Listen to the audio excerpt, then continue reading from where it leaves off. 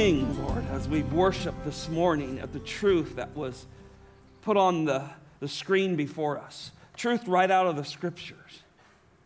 That there is a King of glory. And he did humble himself. And he became a babe in a manger, Lord, brought into this world just like you and I. And Lord, we now marvel at the fact that he lived this sinless life so he could die for us. But it all started in that manger. The incarnation of the Lord Jesus Christ to come, born for us. Lord, a blessing, Lord, to know that, to believe that. Lord, we pray this morning you would help us think deeply about these truths. Help us understand how personal this is for each one who has believed unto salvation. Lord, we thank you for our missionaries, Lord, around the world. We're so glad to be in partnership with them. They too are preaching this message. They're proclaiming this truth to the world, to the villages, to the cities that they are in, Lord, that desperately need to hear the message of Jesus. Strengthen them today, Lord. May our giving and our prayer, Lord, be an encouragement to them. Lord, we think of those who cannot be here, watching even online because of sicknesses or illnesses, or just not able to come anymore. Strengthen them today, Lord. Cause them to know we love them, Lord. And Father, we think of those in this room who are hearing this, Lord, who are suffering in some way, Lord, that maybe no one else knows about. Maybe for those who have lost a loved one this year. Maybe for those who are struggling in a personal situation, Lord, we pray today that this babe in this manger, the truth that lies within that incarnation would encourage them and cause them to rejoice. Lord, now stir our hearts as we look at your word. In Jesus' name, amen. Luke chapter 2, verse 11 says, "For today in the city of David, there was born for you a Savior, who is Christ the Lord." Well, that's the central theme of this great text, Luke chapter 2, 1 through 20. Many of us read this on Christmas morning or Christmas Eve to our family. But that pinnacle verse right there in 11 reminds us that the promised seed, the Davidic line, all that God had promised in the Old Testament was there. And I love that little phrase right in the middle of it, born for you. What a statement. What a great reminder. See this with the most reverence and delicate beauty of articulation when you look at this verse, born for you. God thought of us, planned this for us. And so the incarnation becomes so special to us. Wouldn't you love to have been there when this angel announced this? This great statement, the fulfillment of the long-awaited seed, all done for sinners. It's marvelous just to think, as we were singing and listening to the different teams sing, the Savior of the world is here. I mean, that was what happened. That's what this passage is about. Truth now streams through human history as you think about it. He's entered the world. He's entered our realm. And now forever, in all of human history, we sing and proclaim that the God of heaven, the God of creation, has come to save his people from his sins. It's such a stunning proclamation. Stunning proclamation. 4,000 years earlier in the garden, Adam and Eve rejected God.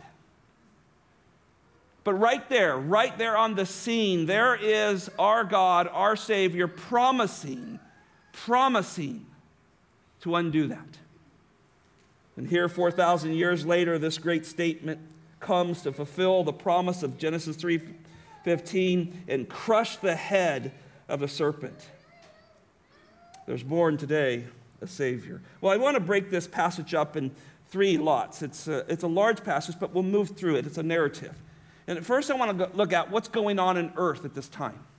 We want to look at what's going on the earth. And then we want to examine that great statement, verses 6 and 7, that the angels make. And then we want to examine the heavenly activity that takes place, and that is marvelous. So 3 thoughts this morning. Number 1, a world shrouded in darkness, and a womb for a tabernacle of light. A world shrouded in darkness and a womb for a tabernacle of light. You'll see in these first 5 verses, there's a decree that goes out from Caesar Augustus.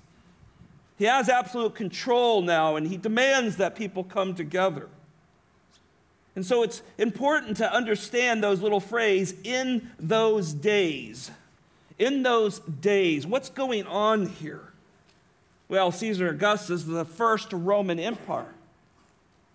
His real name was Cassius Octavius, and he was a nephew of the great Julius Caesar.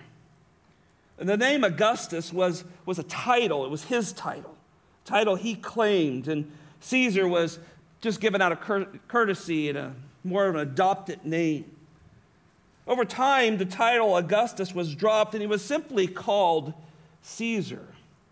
But during the beginning of his time of becoming emperor, he rejected the title of several other titles given to him. One was dictator. Listen to this. He said it suggested too much of a temporary office, so he didn't want that name. The next, he was to be called king, but he didn't believe that was significant enough to represent his position. Working with the Roman Senate, the name Augusta begins to be derived from a root word that turns back to a religious endorsement and then begins to take Caesar towards the understanding and recognition that he's God, that he is a God, a deity. And this is what he was after. Shortly after that, the Roman Empire begins. See, there's a lot happening in these days. There's a powerful government arising. Now people are under the hand of heavy government. The leaders before him were all called commanders, but now Augustus, Caesar Augustus, is now the first emperor. And the Roman Republic is passing away, and now you have an empire, a Roman Empire. And Caesar Augustus believes himself to be a god sitting on his throne. See, in those days, things are not good. The doors of the temple Janus, that was a god that they worshiped, they were closed, and there was a reason for that. They'd been closed for about a decade. They would remain closed for about 30 years. The temple of Janus stood in the center of the Roman Forum, and this little small temple had this statue of a god named Janus. He was a four-faced god who faced all the boundaries and believed to have the beginnings of life. The Romans believed that he was a god of passage. He was able to hold together and dictate geography and time. Janus was the first name that they would call upon as they worshiped. They believed they had to pray through his gates in order to even be heard by the other gods.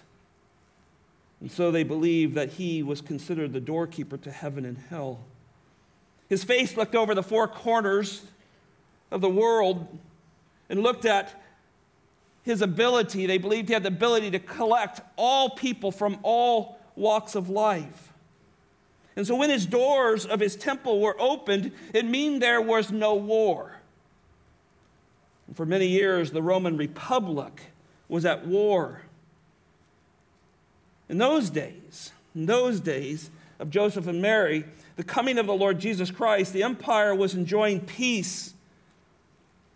And the gates were closed at that time. That means there was no war. And that would sound good. You would think that would be a good thing. But think about this. Here comes a man unchallenged in power, no ability to appeal. Caesar Augustus is issuing decrees that affect everyone.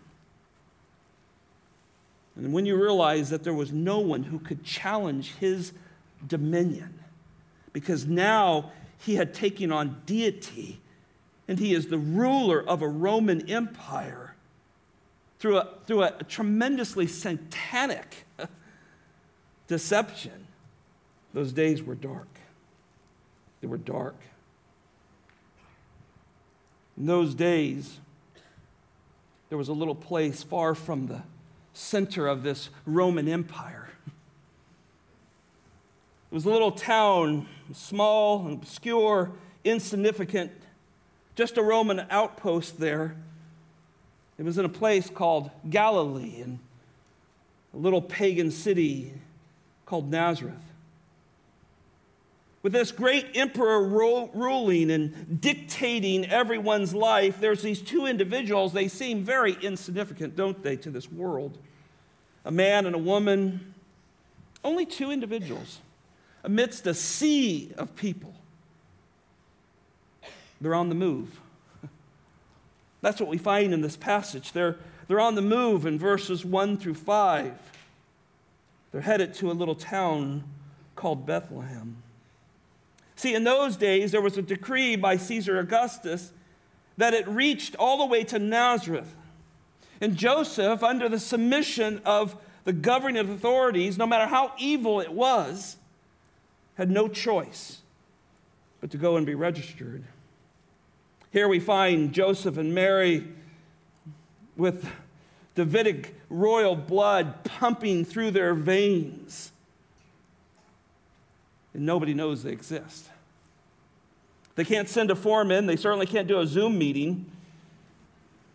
And she's in her last trimester.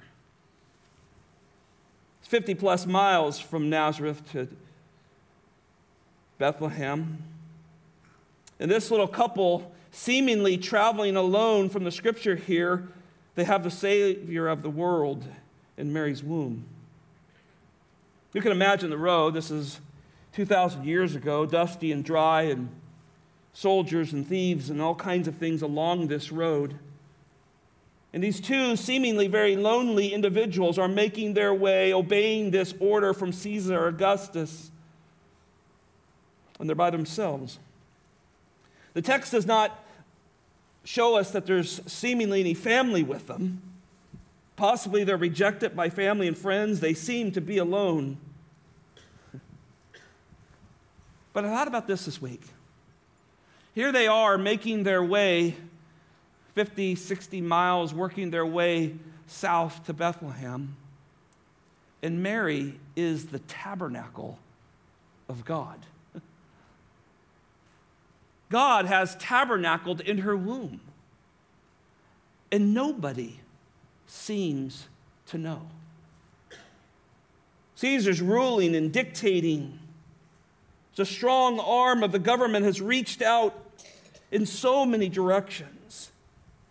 And here's Mary and Joseph with Jesus tabernacled in her womb.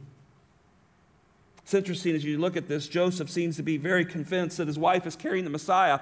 Matthew chapter 1, the angel came and told him, and he did exactly as the angel told him. He became convinced that his one passion is to guard this woman and guard this child, even at cost of his own pleasure. He would not even know her till the child was born. You see, at first glance in those days, it seems that Caesar Augustus, in his satanic role of his long arms stretching across the known world, seems to have control of everything, and he even has control of Joseph and Mary. But not so fast, Caesar Augustus. God's at work here.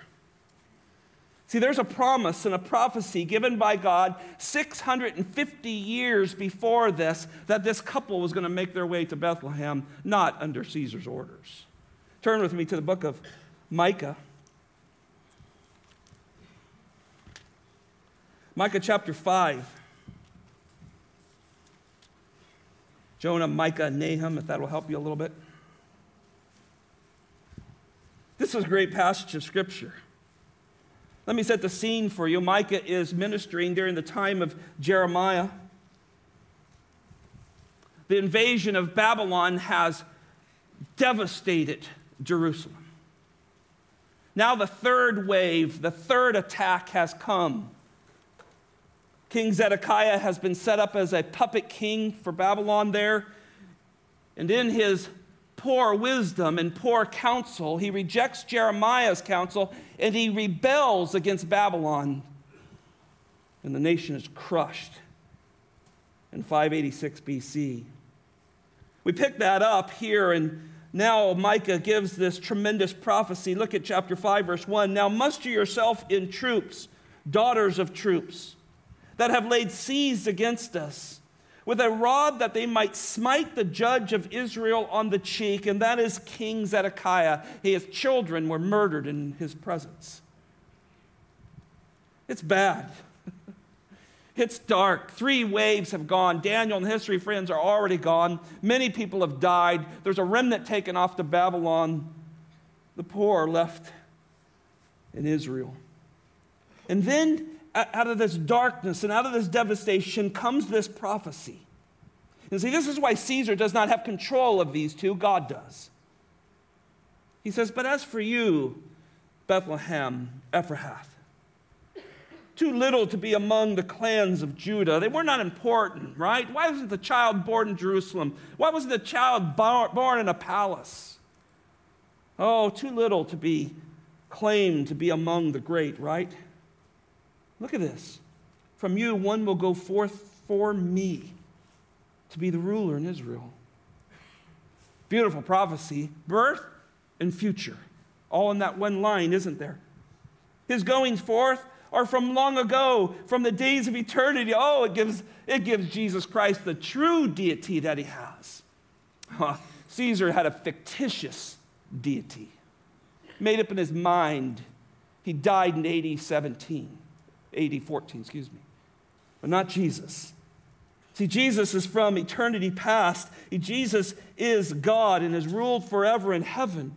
Look at verse 3. Therefore, he will give them up until the time, and when she who is in labor has borne a child. This is Luke 2. A Savior is born, right? Then the remainder of his brethren will return to the sons of Israel, telescopic, looking to the future, what this great one born in a manger is going to do someday.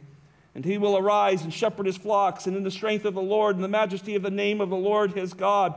And they will remain, because at that time he will be great. We heard that last week in the sermon, right?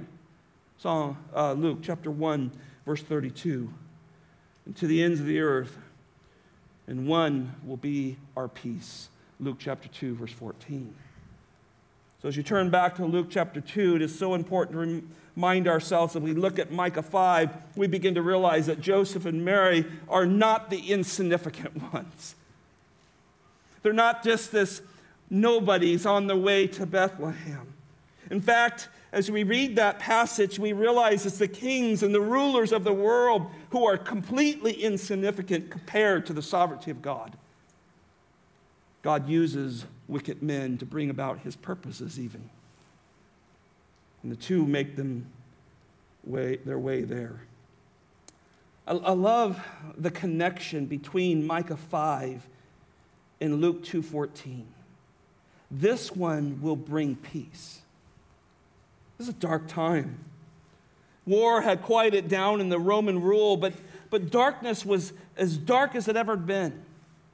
There seemed to be little hope. And here comes Joseph and Mary. The Son of God tabernacled in her womb, guarded with the most earnest desires of her husband Joseph.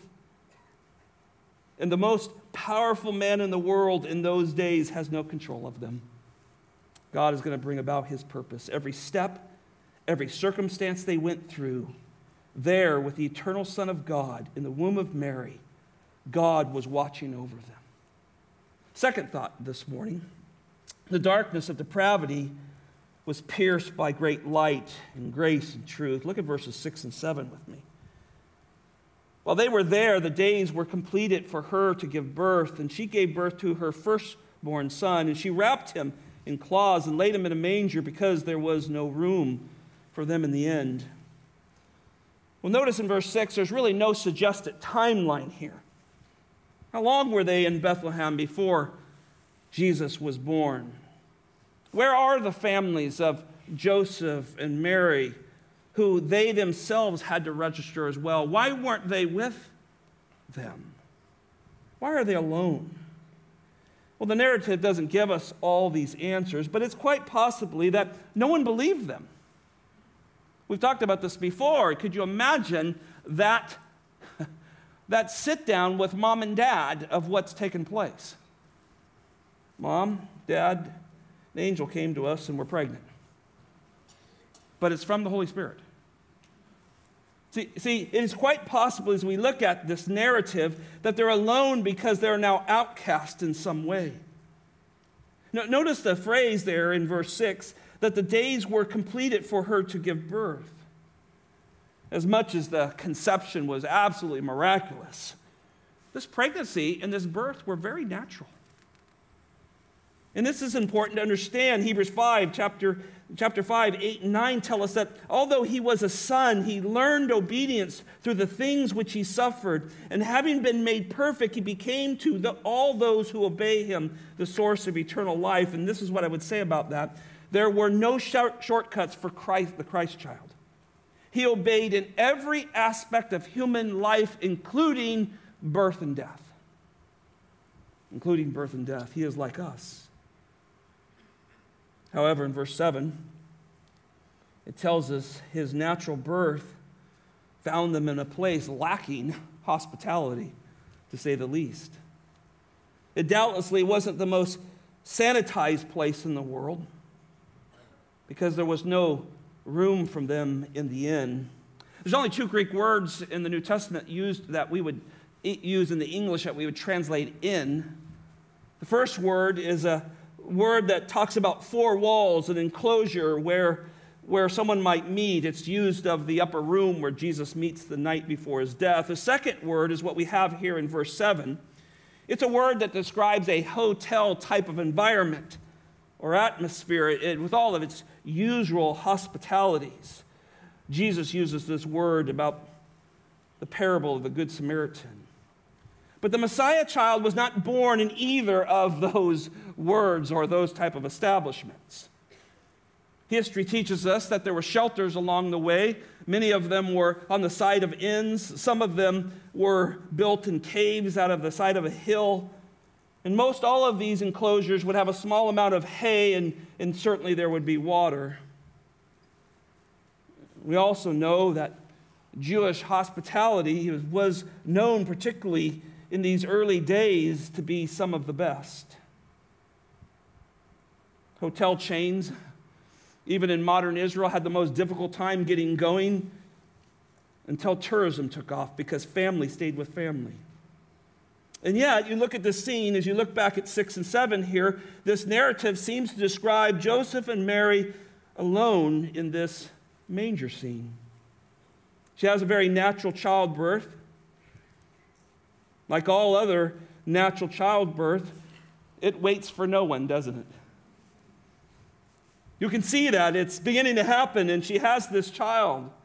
She's possibly in some outside animal enclosure. Now the Son of God is entering the world there.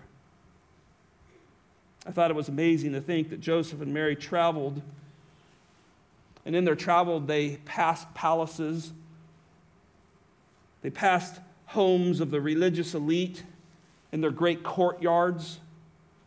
They doubtlessly passed inns that maybe even housed their family members. But here in verse 7, look at this. The King of glory is in a manger. The King of creation is there, and this is what Paul spoke so clearly about. Pastor Gary read this text this morning. Philippians 2 tells us that Jesus veiled his deity, and he didn't hang on to what he rightly deserved. He was true deity, wasn't he? In the beginning was the Word, and the Word was with God, and the Word was God, and yet he veils that. And he humbles himself, and he took on the likeness of man. Think about that. The creator of man takes on the likeness of man with a goal to die. With a goal to die on the cross. And all of that begins in this animal shelter. See, there's no one who can say Jesus doesn't understand.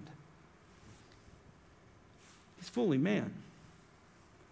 His life begins in a trough. It's an amazing thing. You see, you can come to him. He understands. He's been tempted and tested in all ways. He knows what suffering's like. He's not brought up with a golden spoon in his mouth. He is like a reed that's easily bent. He's looked upon, and no one sees him as great. Isaiah 53. And yet, listen to this. He is the only way to God. And we praise him for that. Look again at verse 7 with me and see the isolation of this couple. As you study this syntactically, the structure of the verse alludes to the fact that there's no one there to help. Listen, some of these phrases. She gave birth. She wrapped him. In a Jewish birthing place, there would have been women, a tremendous amount of women.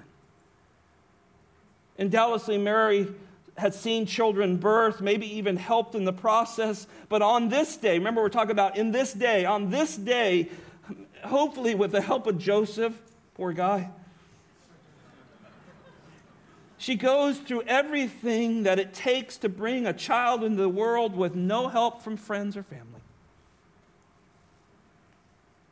I thought, was she sad her mom and sisters weren't there? See, this is a time where women should be surrounded by the most tender care, right? But Mary seems to be alone. I can't imagine the emotions that Mary must have had and what she went through. And yet there in her arms, moments after his birth, is the King of Glory. Jesus later speaks of women who give birth.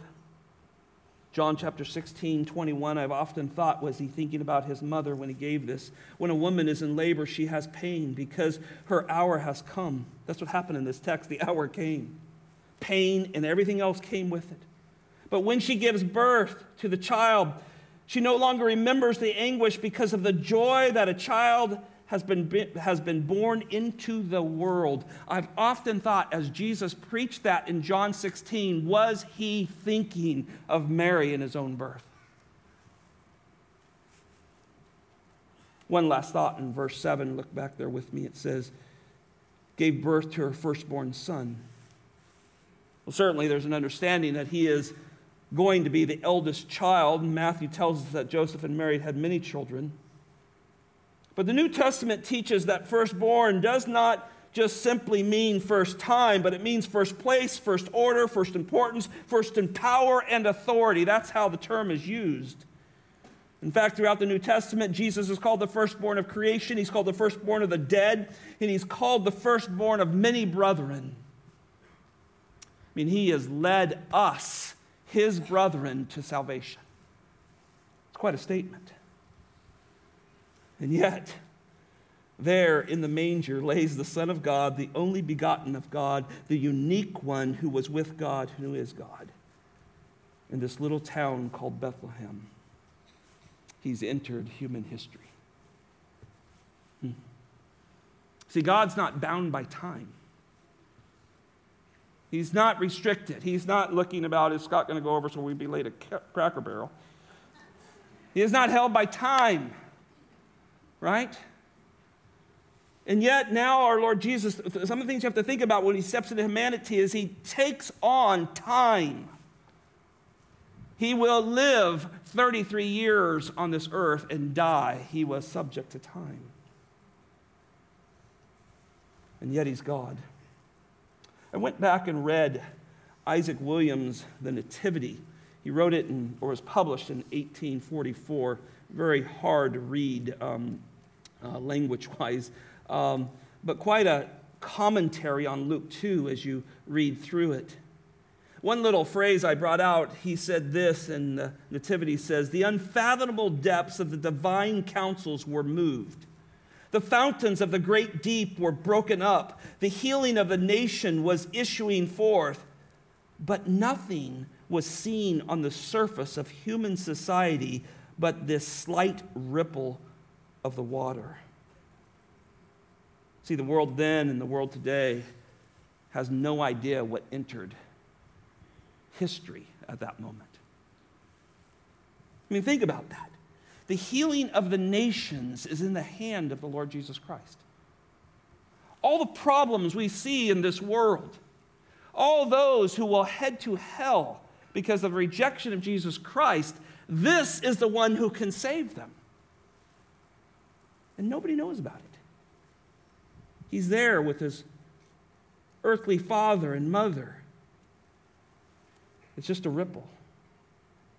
Third thought this morning is centuries of anticipation explodes as truth is proclaimed from angelic beings.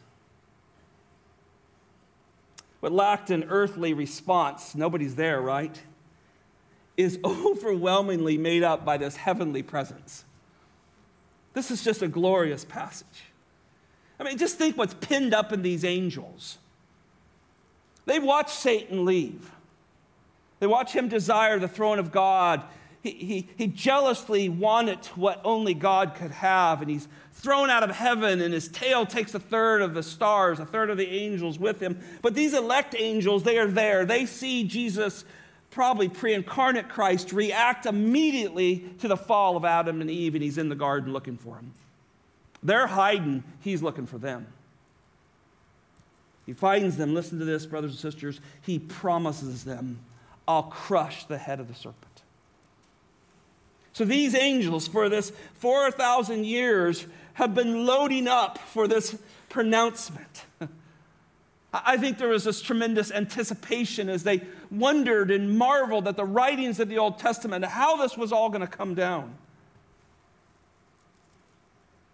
But it comes to some, in this text here, some kind of unresponsive at first shepherds that soon will become worshipers. Look at verse 8 with me and following. In the same region, there were some shepherds staying out in the fields and keeping watch over their flocks by night.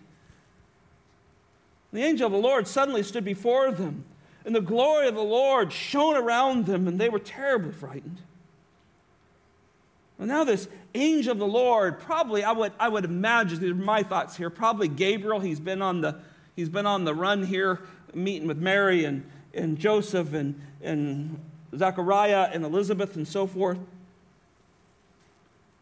And so possibly Gabriel here, he's come from the direct presence of God, and so he's radiating this amazing glory on these dark hills of Bethlehem. These are probably, this is my belief again, I would suppose these to be probably temple shepherds. They worked for the temple system. These are probably temple flocks that were about ready to die or soon would die. And these lowly men, they're so low that history tells us that a shepherd was not allowed to testify in court because they were not to be trusted. And these men are out on these dusty, windswept hills, and they're the first to receive the greatest message man could ever hear. In essence, this angel is telling them that the glory of the Lord, you're going to see the glory of God in the face of a child, is what he's telling them. In all reality, I think the angels, or this angel of the Lord, is telling them that someday you're out of a job because the final lamb's here. We're going to have to re-educate you, send you into another way of life because the final lamb is here. I think it's so important to recognize that the angel of the Lord appears to these shepherds, and as we look at them, they're poor, they're downcast, they're heavy-laden kind of people. They're Matthew type 11 type of people. They have an overbearing yoke of oppression from the religious and from the Roman government, and they need their sins forgiven. And when we study these shepherds in great detail, we realize that outwardly they look like all of us. Inwardly, they're spiritually bankrupt. And why them? Why not the great high priest who was ruling at the time? Why not the religious elite? See, God knows the hearts of all men. Jesus in John chapter 2 says he was not willing to give himself to them because he knew the hearts of all men. He knew who would believe in him and who would not. And so this angel comes reflecting the Shekinah glory of God, and the shepherds just have this great gripping of fear. I think in Angel 101 school, they're taught to immediately say, don't be afraid. It's the first thing out of their mouths, right? Look at verse 10 with me. The angel said to them, "Do not be afraid, for behold, I'm bringing good news of great joy, which will be for all the peoples." I can only imagine that all of heaven's been waiting for this great news. See, these angels knew the promise of the seed was going to come and be a blessing to all people. When you study the Abrahamic covenant, chapter 12 of Genesis, this is not just for you. This seed will be a blessing to all people. See, they knew Isaiah chapter 49, verse 6, it was too small a thing for Christ to come for the 12 tribes of Israel. See, they knew God had a grander plan, didn't they? They longed to look into the grace that was written about the coming child. And they knew that he was going to gather people from every tribe, tongue, and nation. And so this angel of the Lord, he's shining from the reflection of being in God's presence, is there to tell about the incarnation of Jesus Christ. And it is truly great news. He did not come as a spirit. He did not come as a myth or anything like that. He came as a man, representing you and I, so he could be our mediator. And what great news that is, because we are dead people without him. See, some of you believe this message. You're here because you believe the message of Jesus Christ. Some of you don't believe yet. Some of you have been hanging around church and hanging around Christmas, and you don't believe yet. But I want you to hear this message, both saved and unsaved. Hear the message of the angel. See the world lacking in joy. See the world that had no good news. See the world gripped with fear. See the world beaten into submission. See the world with great sadness, hatred, and desperate without hope. And then the Bible says in verse 11, "For today in the city of David there has been born for you a Savior." For you. See, the Savior is coming into the world. And he's not just coming because he's going to rule right now. He must die. And most people miss him because they don't need a Savior. If your Jesus is so great, can he heal me of my afflictions? And if he doesn't heal me right now, I don't want him. Will he feed me? Will he give me money? See, they missed the whole point. Verse 11 says that he was born for you a Savior. Many of you have him as your Savior. Some of you don't. And if you don't bend your knee to the Savior, you will die and go to hell. The Bible is absolutely clear on that. This is not a Savior we play around with for 4 weeks of the year. He's here to rescue. He's here to deliver. That's what he came. And he's delivering you not from Caesar. He's delivering you from your sin. That's what he does. Nobody else can do that. So friend, be reminded that you need a Messiah. You need a sent one. You need the Lord of glory. No one else could do this. And let me ask one more question. Do you rejoice, as we sang today, do you rejoice that God sent his Son? Or is it just Christmas time? See, there's a big difference. See, Christians should rejoice because this Savior dealt with our sin. Let me look at these last few verses before we wind this up. Verse 12. "This will be a sign to you, shepherds. You will find a baby wrapped in clothes lying in a manger." Well, this is just the kindness of God towards these shepherds. He's direct. He's telling them exactly what is going to happen. You will find. How does he know that? He's not omniscient because God told them to tell him that. They're out in the fields. They're maybe miles away from this birthing place and this manger scene. And God says, look, you will find. Not maybe, not stumble onto it, but you will find. I love that terminology. Listen, friend. God sent his son to die. And he can open your heart and you will find him. Because he'll find you. Bend your knee to him. Don't harden your heart against the one who can save you. Oh, look at verse 13. Boom! Suddenly, there's this appearing of the angels, a multitude of heavenly hosts praising God. As I sat and thought about this week, did they gradually come in? No, the word is suddenly. It's a multitude. We don't quite know the number of it, but it seems to be many, many. And with a blink of an eye, whoom, here comes this massive choir of angels, all coming from the presence of God. I don't think they trickled in, one running in at the end. It's like Star Trek coming out of, light speed, just whoom. It was right there. And one angel, the angel of the Lord, coming from the glory of God, must have rolled their socks up and down a couple of times. But now this host, this heavenly host, ones from heaven, from the presence of God, are there in this darkened field, now brilliantly lit because of the glory of God. And this isn't some kind of show. This isn't some kind of theater. There's nobody there but poor, maybe uneducated, worthless to society shepherds. And God puts on the whole thing. Isn't it amazing? See, let me say this again. These angels are marveling that God's going to rescue these humans. And think about this a little farther.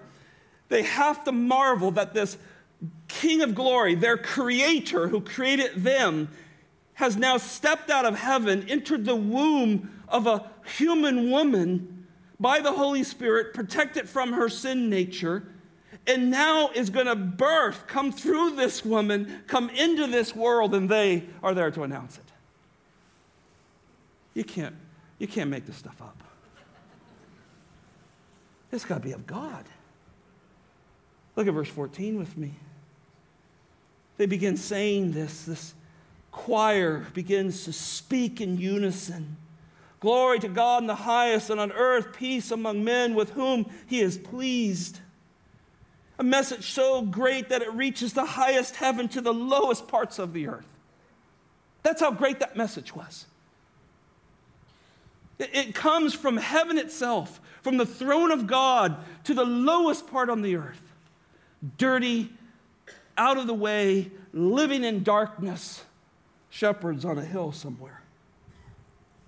And you don't think Jesus is for you. Oh my goodness. That's either just sinful pride or just a lack concern for your own soul. This message that they pronounce here grants eternal peace. It speaks of eternal peace, far from and amazingly different than the temporary peace people were seeking and even today try to seek. It's a message that takes sin-stained, polluted people and makes them pleasing to God. See, I think that grips me more than anything. I deserve the wages of sin, and that wages is what? It is death. And yet, God, through his infinite wisdom, planned a salvation from the beginning of time, promises it in the garden, promises it all through these 4,000 years of Old Testament time, and produces the Son who can save Scott and make him pleasing to the Father. Do you see yourself that way? Look, it's not being prideful to say, oh God, thank you for making me pleasing to you. It's actually very humbling. Maybe you need to say that to him today. Maybe it's your pride that's causing you to stumble and not be a worshiper. Maybe you're just a mumbler at church and you don't sing these great truths because you haven't been gripped by one who made you pleasing to God. So that's what changes us, isn't it? Causes us to be worshipers. Notice in verse 15, when the angels had gone, man, lights out, right? They're gone. from them. And where'd they go? Into heaven. That's where angels work and live and reside, at the beckoning of God. And so they deliver this message, and I don't know if they're high-fiving on the way out, but I can imagine that, right? Oh, Father, that was phenomenal to tell those humans what you were doing. But they seem to exit here quickly, and they're gone. And the shepherds began to say to one another, well, I wonder what's going to happen next. That's not what he said. Let's go straight to Bethlehem. What else would you do, right? The King of Glory has said that these angels are saying the King of Glory is over in that town where we can maybe see the faint lights of candles and windows. He's over there and he's in that manger. Let's go straight there and see him. Let's not hesitate. Oh, people hesitate all the time when they hear the message of Jesus. Well, Scott, you just don't know what my life is like. I don't care what your life is like. You need Jesus. Every one of our lives are different. Don't wait. Run to him. Believer, are you getting slack? When you hear Christ, do you run to him? Do you open your own Bible to see his glory, to believe in him, to reassure yourself through the truth of God's word that he is who he said he is and he did what he said he did? Do you preach the gospel to yourself immediately? Or do you wait for me to do that? See, I love this. These people have seen Jesus. They've heard about him, right? They want to go see him. Let's see this thing that's happened, which the Lord has made known to us. I'm telling you right now, if you're lost in this room, the Lord's making known to you who Jesus is. Are you going to run to him? Or are you going to think you're good enough? Boy, that'll be a tough day when you stand before Jesus someday and I think I'm okay. I didn't need your sacrifice. I'll run to him. See, look what's happening. Faith is reacting. See, faith's reacting. Now, they haven't seen Jesus. They've just been told about him. Now, spectacular as it was, and I'm no archangel here preaching, but you're hearing the greatest message in the world now. Do you have faith, and will your faith react? See, that's what James talked about in James. He says, too many Christians say they have faith, but they have no reaction. They have no deeds to live for Christ. I mean, ask people if they're going to go to hell. What, me? No, but I know somebody. See, faith reacts. Faith says, I want to see more. I want to hear more. I want to be discipled. I want to know this God who has saved me. Look at verse 16. So they hurried and they found their way to Mary and Joseph and the babe as he laid in the manger. See, faith now turns to sight. There he is. Promise confirmed. It's the Messiah. It's the Son of God, and he's on earth and he's in a manger. Just like the angel said. See, faith leads to the glorious unveiling of the promises of God. And that's why we pray for faith. God, give our children faith. Give our loved ones faith. Grant them faith. They don't know how to faith their way to you. They're lost. They're dark in their sins. Give them faith so they'll come and run and see you. Look at verse 17 and 18. When they had seen this, look at this. They made known the statements which had been told to them about the child, and all who heard it wondered at the things which were told them by the shepherds. Well, now they have a new job. They're evangelists. We got to tell you what happened out there. Christians are afraid to tell people what happened to them. I mean, we live in this world where there's such a rejection of the true supernatural that God does. Even, quote, Christian theologians deny supernatural work. Your salvation was supernatural, and you won't even tell your family about it. I mean, it's supernatural. And they can't hold this in. They've got to tell these people. And of course, Mary and Joseph going, yeah, the same guy talked to us. But they're marveling, right? Everybody's marveling at this. All of these people are collaborating. They're all coming together, and this story is being told, and they're being told by these dirty, rejected socialites, the story of the great coming of Jesus. And it's all true. Everything the angel said's there. They come. Mary's there. There's Joseph. And there's the babe. He's in the manger, just like the angel of the Lord said. Look at verse 19. Mary treasured all these things and pondered them in her heart. I'm not a woman. Praise the Lord. I'm so grateful for you ladies. God gave you guys great roles. You honor Lord in it. But I thought about her. I thought, man, she's probably having normal thoughts going through her mind and heart. She's just birthed a child.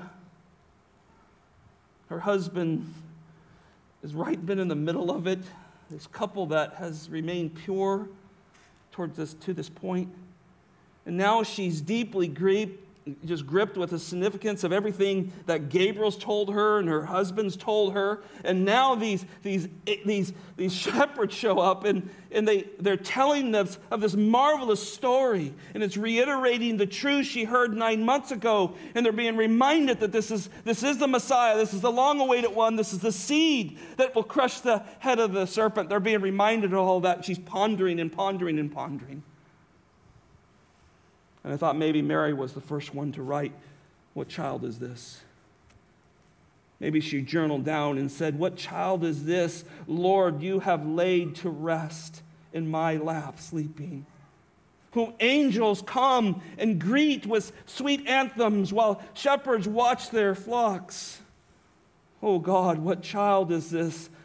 Is this Christ the King? Is this the one who shepherds guard and angels sing? Oh, Lord, we should praise him because you gave me a babe who is the King of glory. What a beautiful thought that this woman must have had. Finally, in verse 20, the shepherds went back. What a great walk this must have been. Glorifying and praising God for all that they had heard and seen, just as it was told them. That's a remarkable statement of the inspiration of the God's word. That word came directly from God to the angel to them, and it was exactly what it said. Our Bibles are just the same. And so these lowly, insignificant shepherds returned worshipers. So fun to see people get saved. They go from these people who really don't care too much about Christianity, Christians kind of bother them, to being worshipers. Men I watch today standing in our choir who God saved since I've been here, and watch God miraculously change lives. Watching them praise God. Watching them become worshipers. Well, in closing, are you a seasonal worshiper? God asked this question at Christmas. There's a lot of Creasters out there, right? Christmas and Easter. Are you a seasonal worshiper? And let me go a little bit farther. Are you a seasons of life worshiper? This is probably the harder question. Well, when things get bad. For years, as pastors, we watch young people. They get out of high school, they go off to college, they get married, they disappear for a while, and they show up when they have children because they don't want their kids to go to hell. See, seasonal worshipers. Oh, my marriage is falling apart. Maybe I better go to church. Seasonal worshiper. My finances are terrible. I really need God to give me something. Seasonal worshiper. See, this is a beautiful season, Christmas. We love it, don't we? But we're not going to worship any different in January, February, and March, because Jesus has captured us. And the true worshiper has radically changed by the grace of God. We're still sinners. We still have our struggles. But we don't come and go. We keep running to our Savior, because this day He came for us. Amen? Father, thank you for letting us preach your truth. You've made us pleasing to yourself through your Son. I don't know how you did that, Lord. How you came up with that before time. That you knew how to take wretched people sin-stained, polluted by the world and self and the ugliness that man has become, and devised a plan to send your Son through the seed of woman so that you would crush the head of Satan and save a people and be pleased with them. Amazing. Amazing. So, Lord, I speak for many in this room and those watching. I say for myself and for them, thank you. Thank you for sending your Son. Lord Jesus, thank you for your submission to the Father and stepping out of the glories of heaven to breathe the dust of the earth and becoming our representative, becoming our substitute, and dying for us. And then beating death, beating sin, beating Satan, and rising again and promising to do the same for us. We give you praise. May you be worshiped in every season of our life. In Jesus' name, amen.